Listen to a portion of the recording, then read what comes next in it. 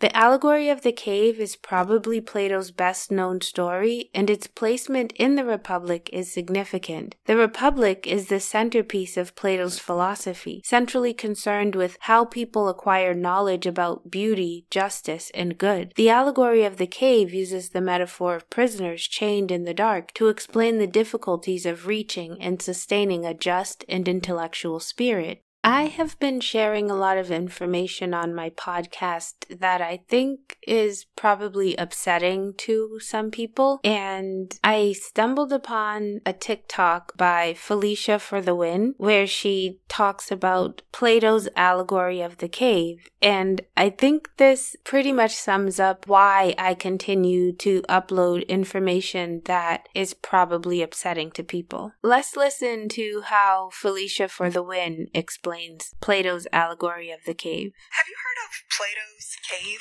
Plato's allegory of the cave is a thought experiment, and it goes like this. Imagine that you and everyone that you've ever known were born prisoners inside of a cave. But you have a campfire, you have cots to sleep on, you guys have traditions, you have everything that you would ever need in order to have a full life in this cave. This cave is your world. And every now and then, shadows appear on one of the cave's walls. But remember, the cave is all that you know. So when you're looking at these shadows, you're thinking that they're real. This isn't a shadow of a bird, this is a bird. This isn't a shadow of a dog, this is a dog, you know what I mean? And you go on living in this delusion day to day until one day you find an opening. And you walk outside, and at first your eyes can't even see anything because the sun is just so bright. But once your eyes adjust, you start realizing the truth. You start seeing what an actual dog is, what an actual bird is, what trees are like. And you start realizing that this whole time you've just been seeing shadows. And so you run back into the cave, but you're stumbling in because it's so dark and your eyes are no longer adjusted to the darkness that you were once so used to. And your friends and family, they see you stumbling and they think that wherever you're coming from has clearly turned you stupid. But you try to explain to them, you're telling them the truth, you're telling them about the real world, you're telling them that they're in a cave, but they don't believe you. In fact, they think that you've gone insane and they try to attack you. That's when you realize most people are not only comfortable in their ignorance, but they'll defend it. Plato's allegory of the cave is meant to show what one can expect when they try to tell the truth about the system to people who are still plugged in. So the next time that you're trying to tell someone an uncomfortable truth about society and they start getting defensive, ask them this. Have you heard of Plato's cave? Okay, I think that was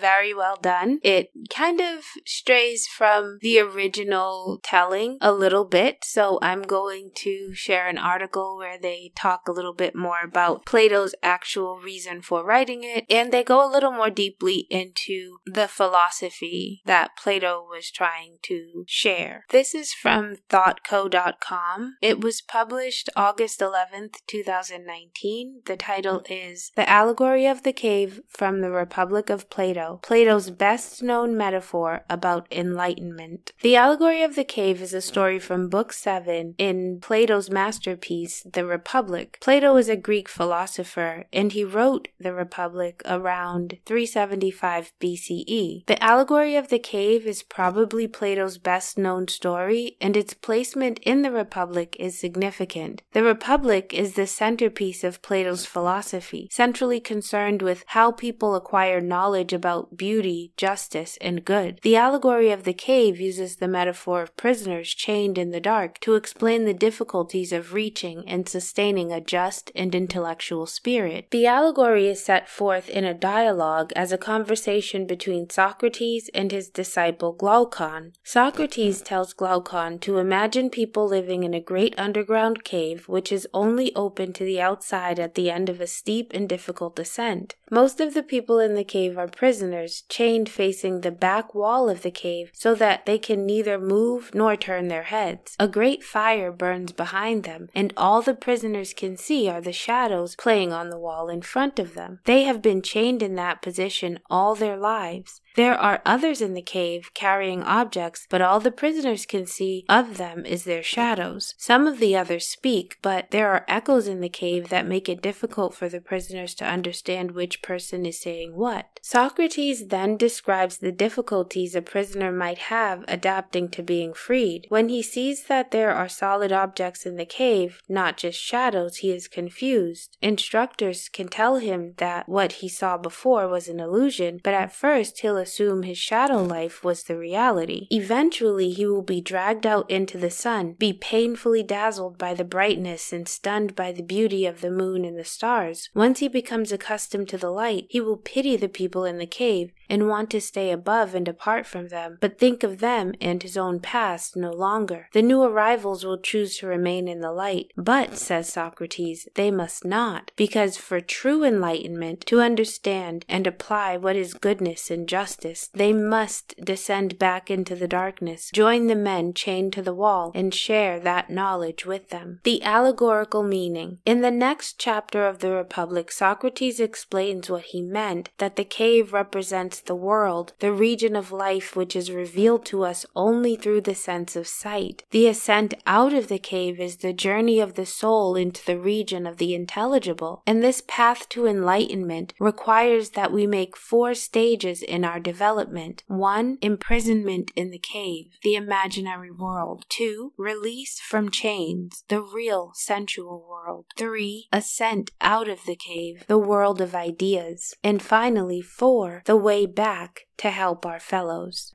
I share the truth, even uncomfortable truths, because I think it makes the world a better place. In order for us to have justice in the world, we have to understand truth. Truth and justice go hand in hand. And as you can see on Path of a Green Witch podcast, I share a lot of positivity, love, and light as well, but I do believe it's important to explore the shadows of our society and to enlighten everyone about the things that the powerful among us want us to be ignorant of.